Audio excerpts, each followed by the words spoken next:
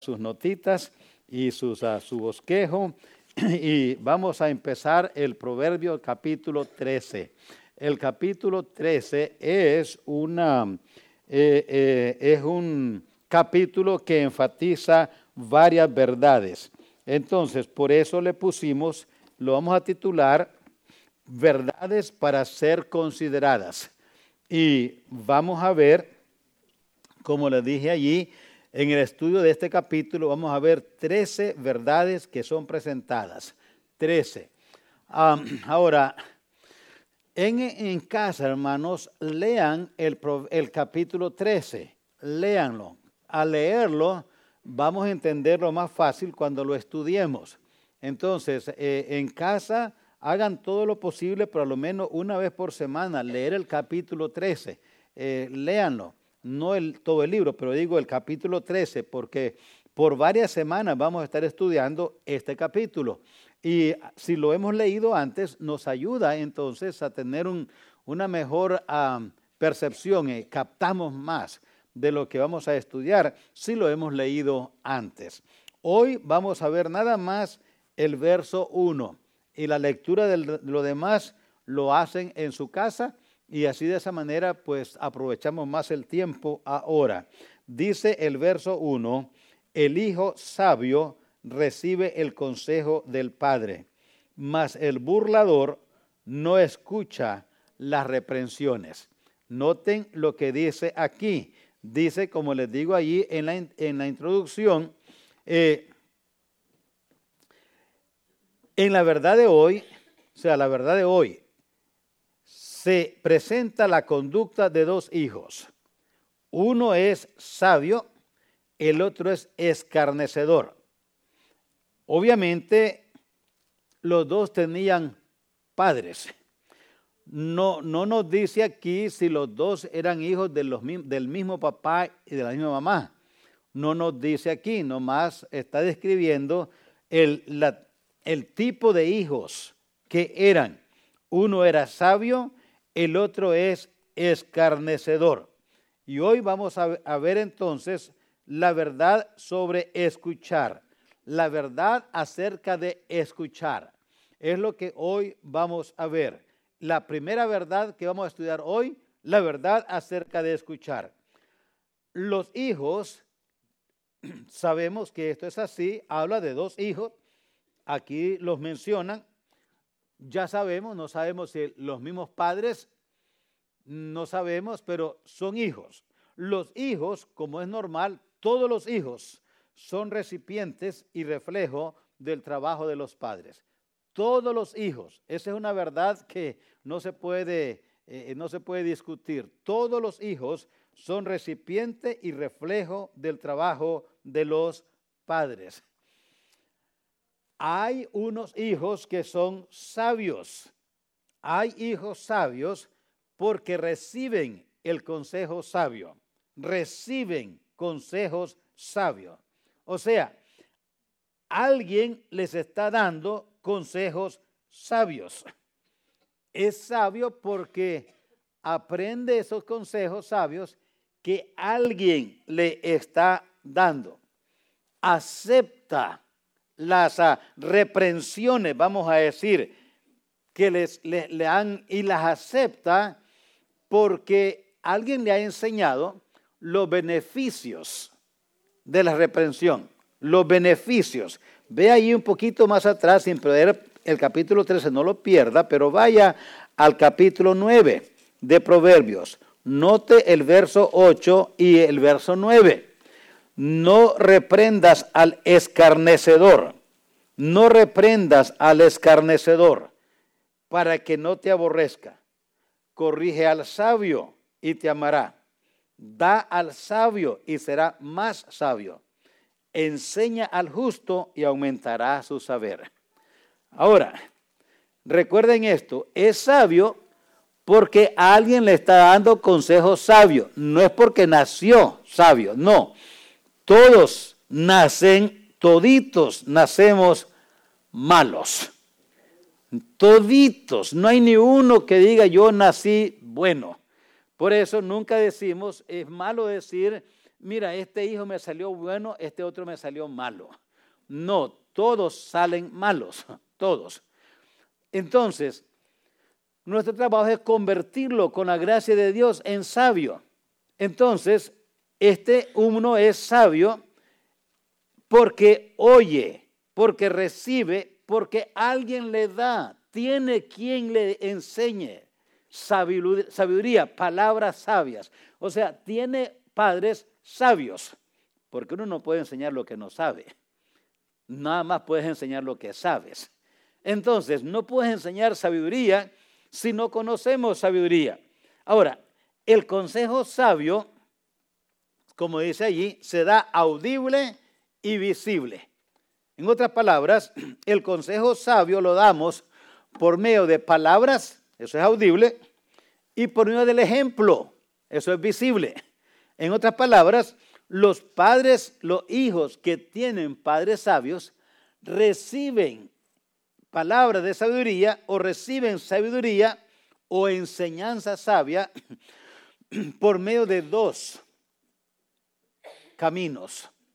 Por el audible, a través de palabras, y por el visible, a través de los ejemplos. Ahora, Salomón escribió este salmo, Proverbios. Salomón dio buenos consejos audibles, pero muy malos consejos visibles. Muy malos. Miren Primero de Reyes. No pierda Proverbios y vayan a Primero de Reyes. Primero de Reyes, capítulo 11. Noten allí el verso 1 en adelante. ¿Ves? Noten lo que dice el primer libro de Reyes, capítulo 11 y el verso 1.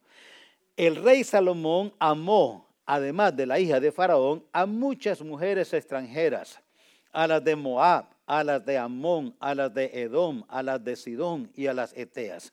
Gentes de las cuales Jehová había dicho a los hijos de Israel, no os llegaréis a ellas, ni ellas se llegarán a vosotros, porque ciertamente harán inclinar vuestro corazón tras dioses, vuestros corazones tras sus dioses.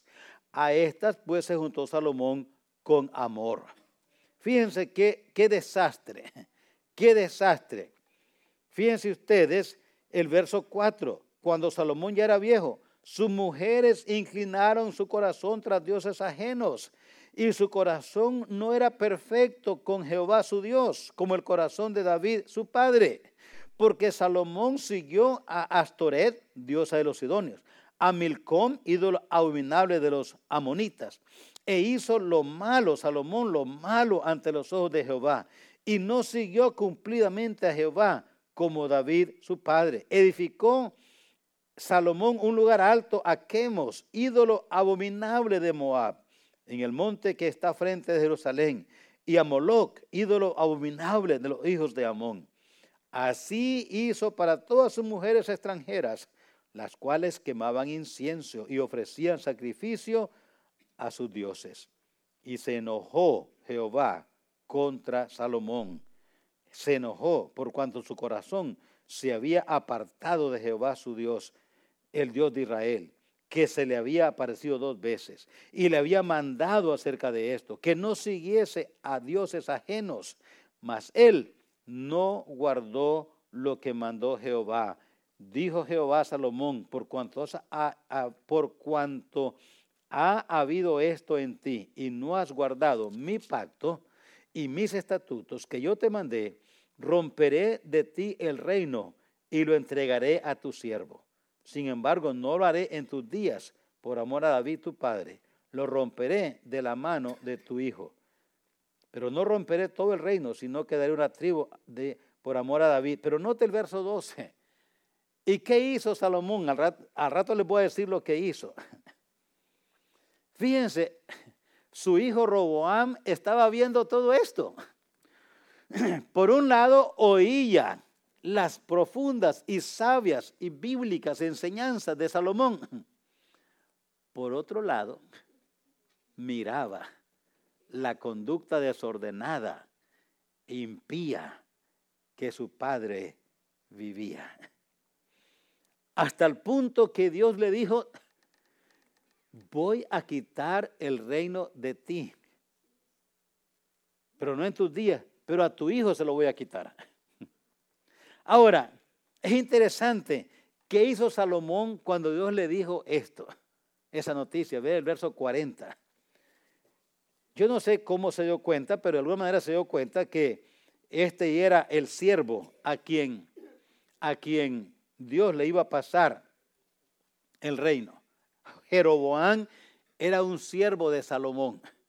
Y nota el verso 40, por esto Salomón procuró matar a Jeroboam. ¿Por qué? Por esto. Por lo que Dios le había dicho, le voy a quitar el reino, te voy a quitar el reino a ti. No en tus días, pero en el día de tus hijos. Y se lo voy a dar a tu siervo. ¿Y quién era el siervo de él? Jeroboam. Por esto dice, procuró matar a Jeroboam. Pero Jeroboam se levantó y huyó a Egipto. Fíjense ustedes qué hizo David bajo las mismas circunstancias, muy similares. Vayan al segundo libro de Samuel. Vayan al segundo libro de Samuel. Vayan al capítulo 12. Noten allí, segundo libro de Samuel y el capítulo 12. Vean lo que sucedió. David es ahora, el papá de Salomón está allí. Ha cometido un pecado horrible. Ha ofendido a Dios de una manera grotesca y impía y abominable. Dios le manda un mensajero, su profeta Natán. Note lo que le dice Natán a el rey David en el verso 7 del segundo libro de Samuel, capítulo 11.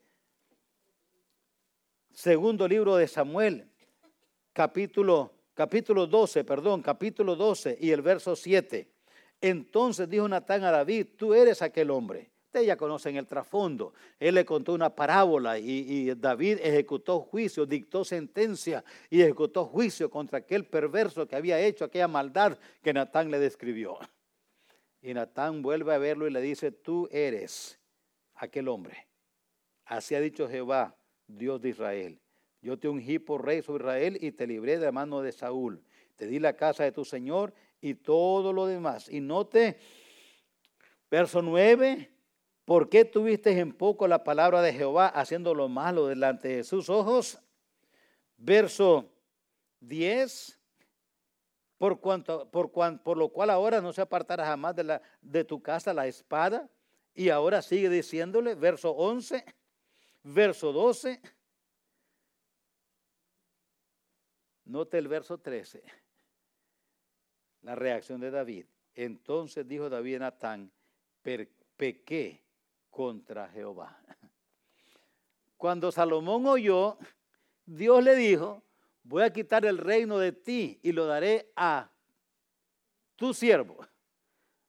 Dijo Salomón, hay que matar a ese siervo.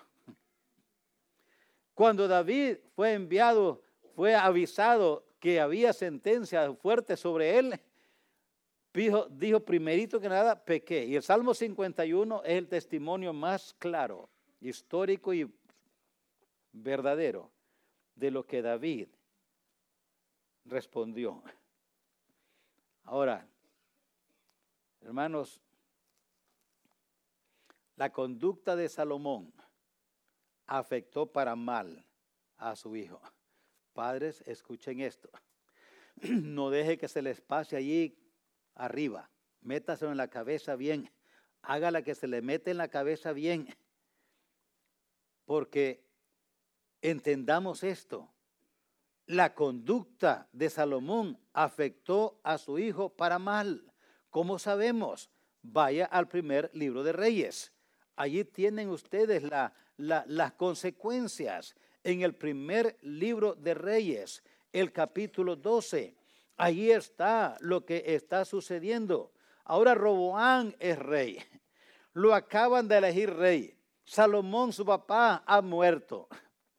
Ahora él es el rey. Y vienen a hacerle una petición. Él consulta a los ancianos. Y en el verso 7 de Primero de Reyes 12 está la respuesta que los ancianos le dieron, los líderes, los mayores, los maduros. Si tú fueres hoy siervo de este pueblo y los sirvieres y respondiéndoles buenas palabras les hablares, ellos te servirán para siempre. Pero ¿qué pasó? Él dejó el consejo de los ancianos. ¿Recuerdan lo que dice el proverbio? El hijo sabio recibe el consejo del padre. Pero él no era sabio, porque su papá le dio buen consejo, pero audible, pero mal consejo visible. Si hay algo que confunde a las personas, es oír buenos ejemplos, es oír buenos consejos y ver malos ejemplos. Si algo que confunde a las personas es eso, sean hijos, sean padres, sean quienes sean miembros de la iglesia, sea quien sea. Cuando ustedes oyen del pastor una buena enseñanza, pero ven en él un mal ejemplo, ustedes están confundidos. No saben qué hacer, están decepcionados. Los hijos son iguales. Las personas son iguales. Cuando damos un buen consejo y luego mala práctica, están confusos ellos. Roboam era un muchacho confuso. Tuvo un buen padre, sabio como ninguno había existido ni existió aparte de Jesucristo. Pero le dio un pésimo ejemplo, y note lo que sucedió. Despreció el consejo. Pidió consejo a los jóvenes y los jóvenes le recomendaron totalmente lo contrario de los ancianos, de los líderes. Pero como él era un joven escarnecedor, se fue por ese camino, no oyó ni a los ancianos ni al pueblo, y allí entonces el verso 16, la respuesta, allí se dividió el reino. Cuando todo el pueblo vio que el rey no les había oído, le respondió estas palabras diciendo, ¿qué parte tenemos nosotros con David? No tenemos heredad con el hijo de Isaí. Israel, a tus tiendas y provea ahora tu casa, David. Entonces Israel se fue a sus tiendas y de ahí en adelante se dividió el reino. ¿Sabe por qué se dividió el reino de Israel? Por la culpa del hombre más sabio que ha existido, que dio un buen consejo audible y un mal consejo visible. Su hijo pagó las consecuencias. No, su reino fue bien débil. Saben, hermanos, ya algunos de nosotros ya las libramos. Nuestros errores ya pasaron. Pero nuestros hijos van a pagarlas. Y luego siguen los nietos. Y es una cadena, una cadena. Por eso, tan importante es oír, ver esta verdad. La verdad acerca de escuchar. Los hijos son recipientes y reflejo del trabajo de los padres. No hay duda. Lo malo que hacemos impide a nuestros hijos oír lo que decimos. Lo malo que hacemos impide a nuestros hijos oír lo bueno que decimos. ¿Cómo es el dicho aquel que repetimos a veces? Lo que haces es tan fuerte que no te oigo lo que dices. Lo que haces es tan fuerte que no te oigo lo que dices. Tengamos cuidado porque esta es una práctica peligrosa, porque es dañina, es malévola, es condenable. Porque cuando nuestro testimonio es malo, aunque nuestras palabras sean buenas, lo que influye más es el testimonio y no las palabras. Así es que la verdad acerca de escuchar, los hijos son recipientes y reflejo del trabajo de los padres. Los hijos llegan a la edad de hacer sus propias decisiones. Los hijos llegan a la edad de hacer sus propias decisiones. Ya les dije, todos los hijos nacen malos, todos. Y añadido a esa conducta está el mal ejemplo de los padres. Ahora, padres, déjenme explicarles esto porque es muy importante. Cuando ustedes como padres dicen a sus hijos, hijos, hay que ir a la iglesia, pero ustedes no vienen. y luego les dicen a ellos, haz lo que yo te digo, no lo que yo hago. Esa es una mentira del diablo. Esa es anestesia, para que no nos duela lo que el diablo va a hacer. Tengamos cuidado.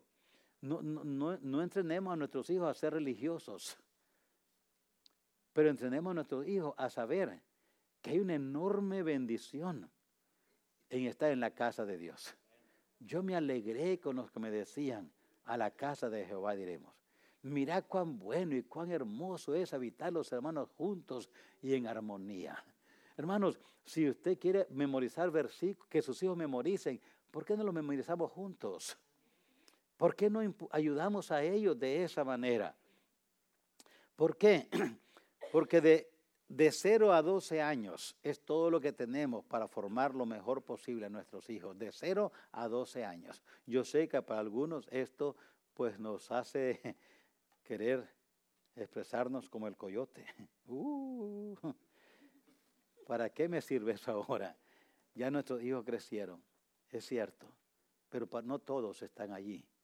Hay otros que están todavía en edad y con hijos pequeños. Y si no, a lo menos podemos ir a los hijos y decirles, hijos, perdónenme. Yo no fui el padre que debió haber sido porque era creyente. Cuando ustedes nacieron en un hogar cristiano.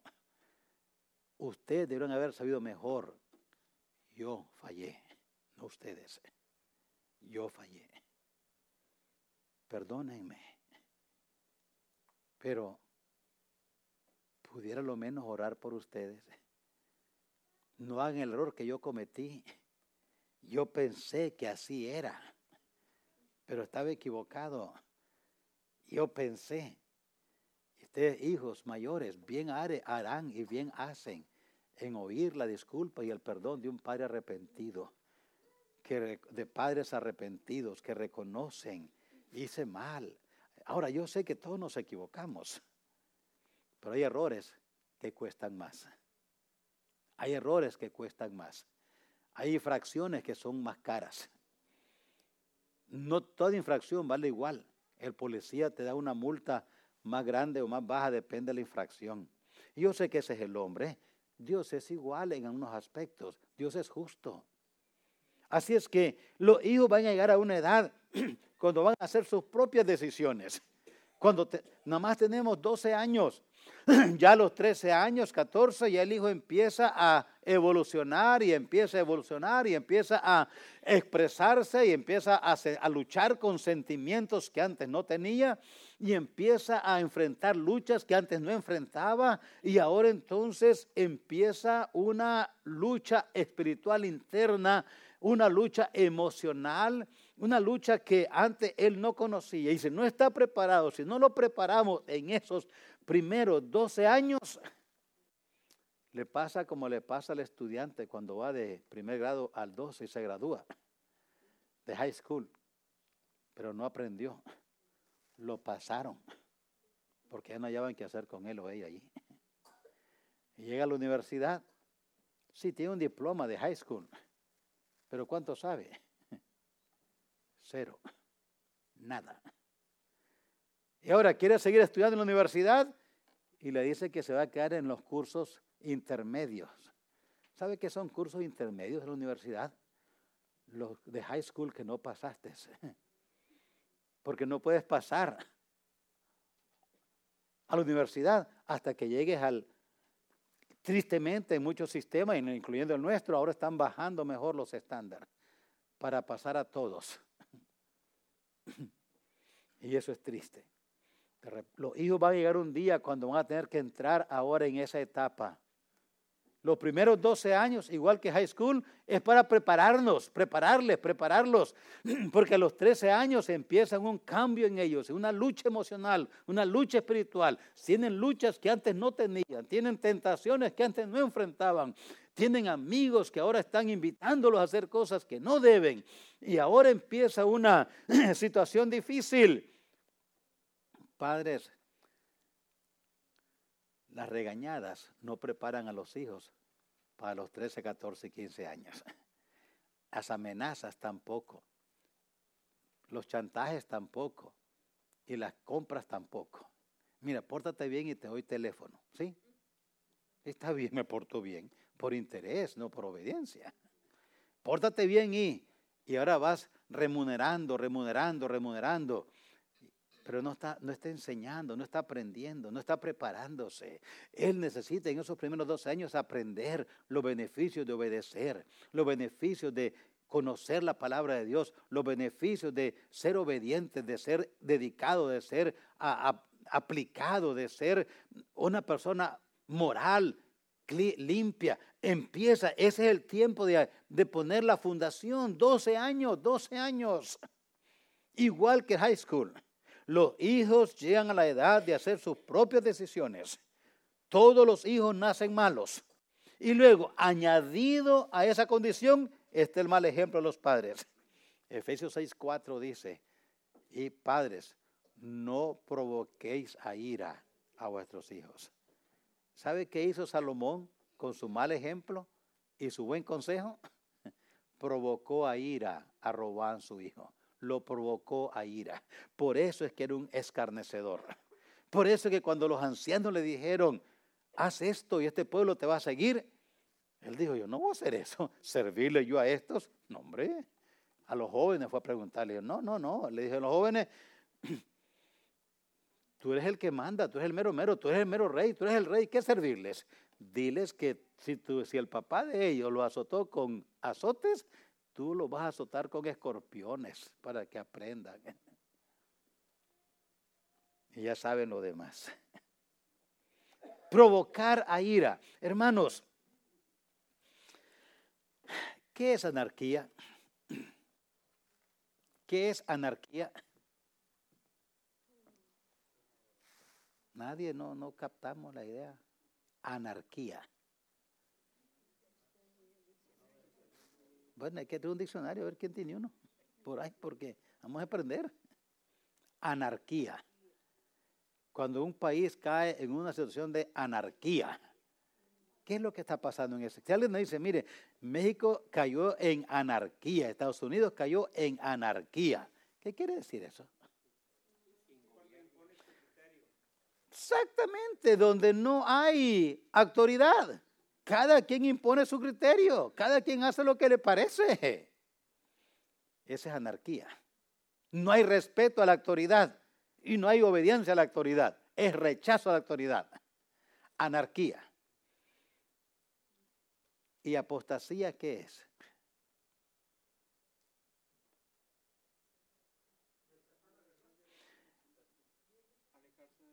Rechazar la verdad, pero falta la otra parte, porque no puedo rechazar lo que no conozco.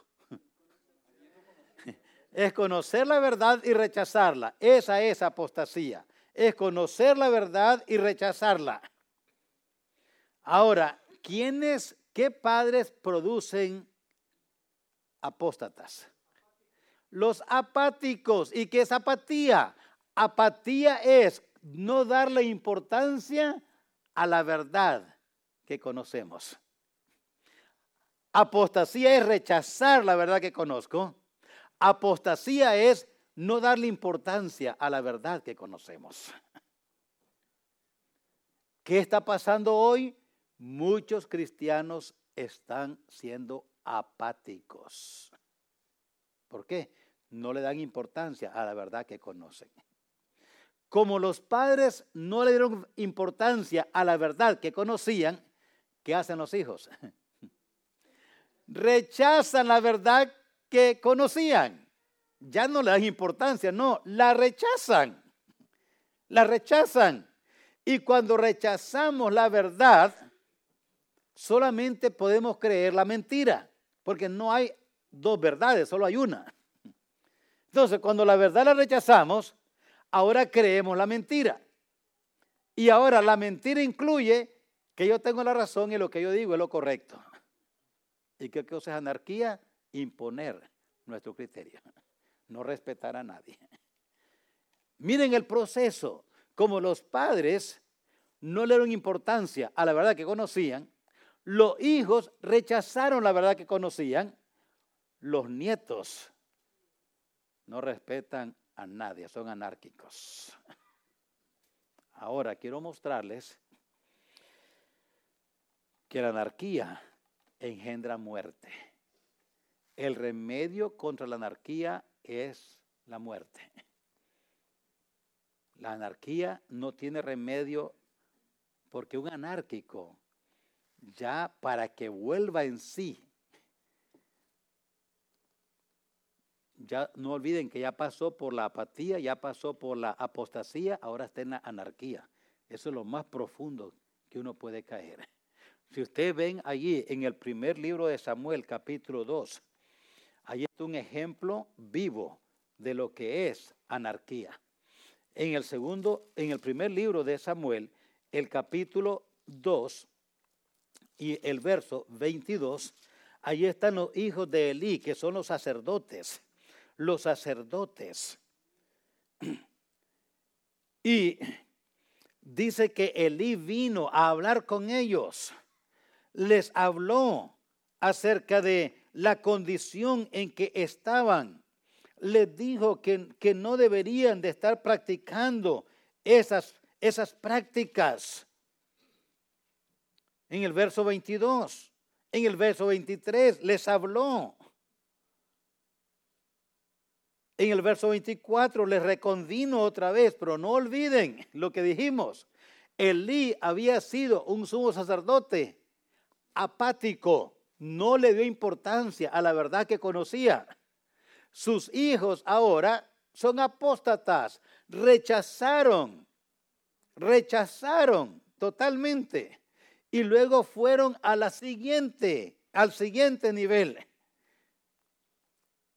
Noten el capítulo 4, porque ahí está en el capítulo 24, en el verso 24, 25, y allí está él. Pero note el verso 25 lo que dice, pero porque Jehová había resuelto hacerlos morir.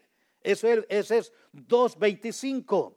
Cuando ya Elí les habló, y no una vez, les hablaba, y ellos insistían en hacer lo malo, y dijo Dios, se acabó. Lo que sigue, esta es una anarquía, lo que sigue es la muerte. Noten el capítulo 4 y el verso 16.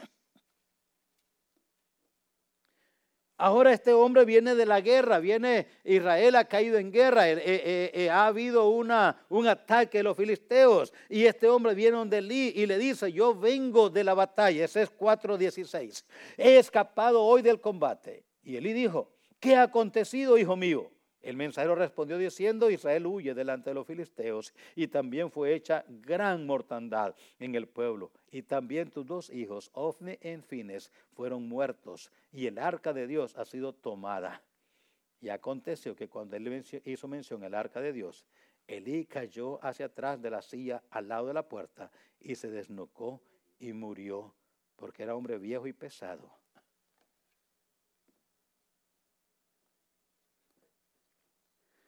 ¿Sabe qué pasa, hermano? Ahí está Elí sufriendo las consecuencias de su apatía. Les dije el domingo, lo que hoy disfrutas, si es malo, mañana va a ser amargura. O lo que hoy es dulce, mañana es amargura. Lo que hoy te hace reír, mañana te va a hacer llorar. Lo que hoy pensabas que era lo mejor, mañana vas a estar llorando porque fue lo peor que pudiste haber hecho. El hijo burlador está próximo a ser enjuiciado por Dios. El burlador, porque así dice nuestra porción, dice, mas el burlador no escucha las reprensiones. El burlador es una persona que se burla de lo bueno, se mofa de lo bueno, demuestra un profundo desprecio hacia lo bueno. Hermanos, cuando los hijos caen allí, es triste. Los hijos pueden decidir rechazar el buen mensaje audible y visible que sus padres. Yo estoy 100% de acuerdo en esto. Los padres, los hijos, aunque les hayamos dado un buen mensaje audible y visible, todavía pueden decidir porque son libres. Pueden decidir, no lo voy a aceptar. Pueden decidir, pero les va a costar. Y además de esto, hay más posibilidad que se arrepientan. ¿Recuerdan aquel parábola del hijo pródigo, Lucas 15, del 11 al 20? El papá le dio la herencia que pidió, se la dio. Parecen que eran tierras y posesiones porque las vendió. Reunió, dicen, varios días la herencia y luego se la vendió y se fue.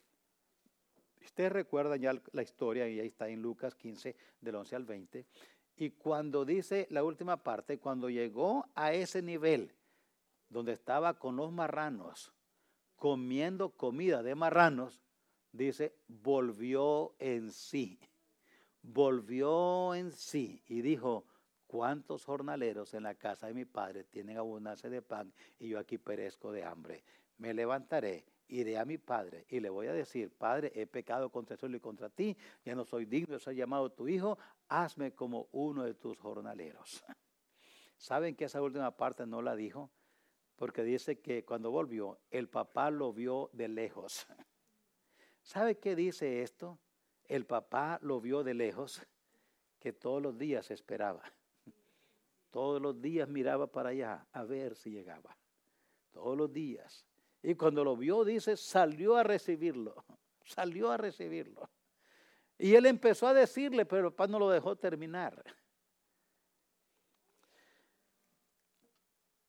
Si hemos dado el consejo, el ejemplo, la instrucción, la palabra sabia, audiblemente, visiblemente, y los hijos todavía deciden rebelarse contra la palabra sabia que le hemos dado, hay más esperanza que vuelve en sí.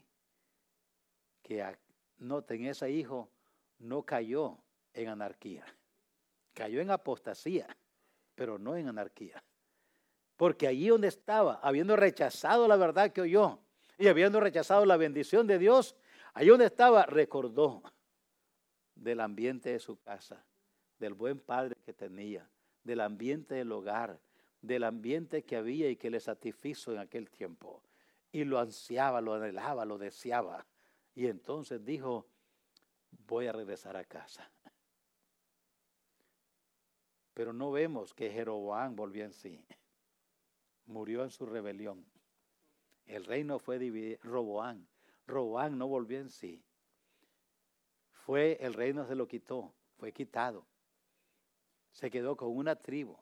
Hubieron muertos por culpa de él. Todo culpa de Salomón. Hermanos,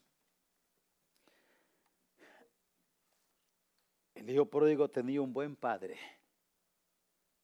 Le dio el consejo sabio. Le dio el ejemplo sabio. El hijo rebeló contra eso. Pero no llegó a la anarquía. Volvió en sí. Y entonces recordó. Hermanos, es cierto, pagó un precio alto, sufrió.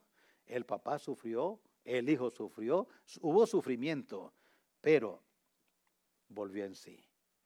Hermanos, creo que les dije allí, los padres de éxito son aquellos que se hacen responsables del éxito o fracaso de los hijos. Debido a que los hijos son la única posesión terrenal que podemos llevar al cielo, hagamos todo el sacrificio que sea necesario para sacarlos con la ayuda de Dios del camino ancho. Mientras más tiempo se queden en el camino ancho, más difícil es sacarlos de ese camino. ¿Por qué? Ya les expliqué.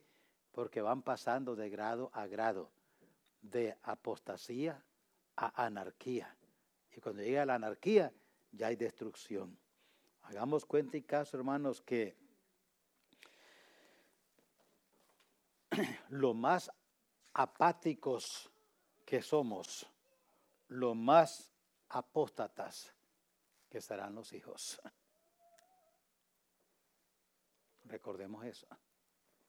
El pecado, lo más que lo consentamos, se vuelve como una víbora que pasa de ser chiquita a ser grande. Y si antes no nos mataba, ahora es grande, sí nos puede matar y nos va a arruinar. Así es que, hermanos, recordemos el proverbio, el hijo sabio ¿qué hace el hijo sabio? Allí dice, el hijo sabio, ¿qué dice el? No, el versículo 1, estudiamos Proverbios 13:1 nada más. El hijo sabio recibe el consejo. La cuestión es, ¿se lo estamos dando? Es sabio porque recibe el consejo sabio porque tiene padres sabios que le dan el consejo sabio. Pero si no le damos el consejo sabio, está condenado para ser el otra clase de hijo, burlador. Y ya saben lo que pasa en esa condición. Dios nos ayude. Vamos a ponernos de pie, vamos a orar. No olvidemos, de pie ya el domingo. El domingo, yo sé que tenemos visitantes hoy, ¿verdad? Veo allí, ya me han venido antes, hermanos Torres. ¿Primera vez? Él ya había venido mi hermano Salvador. Ok. Él es mi hermano Agustín, él es primera vez que viene. Bienvenido, Agustín, Dios le bendiga, gusto de conocerle, qué bendición tenerle. Allí tendremos un marcador para él, si fuera posible, hermana, pongamos tener un marcador de Biblia para don Agustín y uno para la hermana Magda. Estamos dando, hermanos, un marcador de Biblia con nombre de Dios. Cómo usarlo en la Escritura, dónde aparece en la Escritura, cómo se usa en la Escritura y cómo podemos usarlo nosotros como en la oración. Así es que el domingo estaremos repartiendo un nombre de Dios a todos los que traigan un visitante y a su visitante también le vamos a dar uno. Ahora dice, bueno, pastor, si yo traigo 3 visitantes, tráigalos y yo le digo lo que va a pasar. Llegando al río nos pasamos el puente. Ahora, hermanos, no olviden, hermanos, gracias por el buen grupo que ya ha llevado boletos y el buen grupo que me dijo ayer que el domingo que estaban también listos para participar. Yo les agradezco mucho, sinceramente. Gracias por ello, hermanos. Falta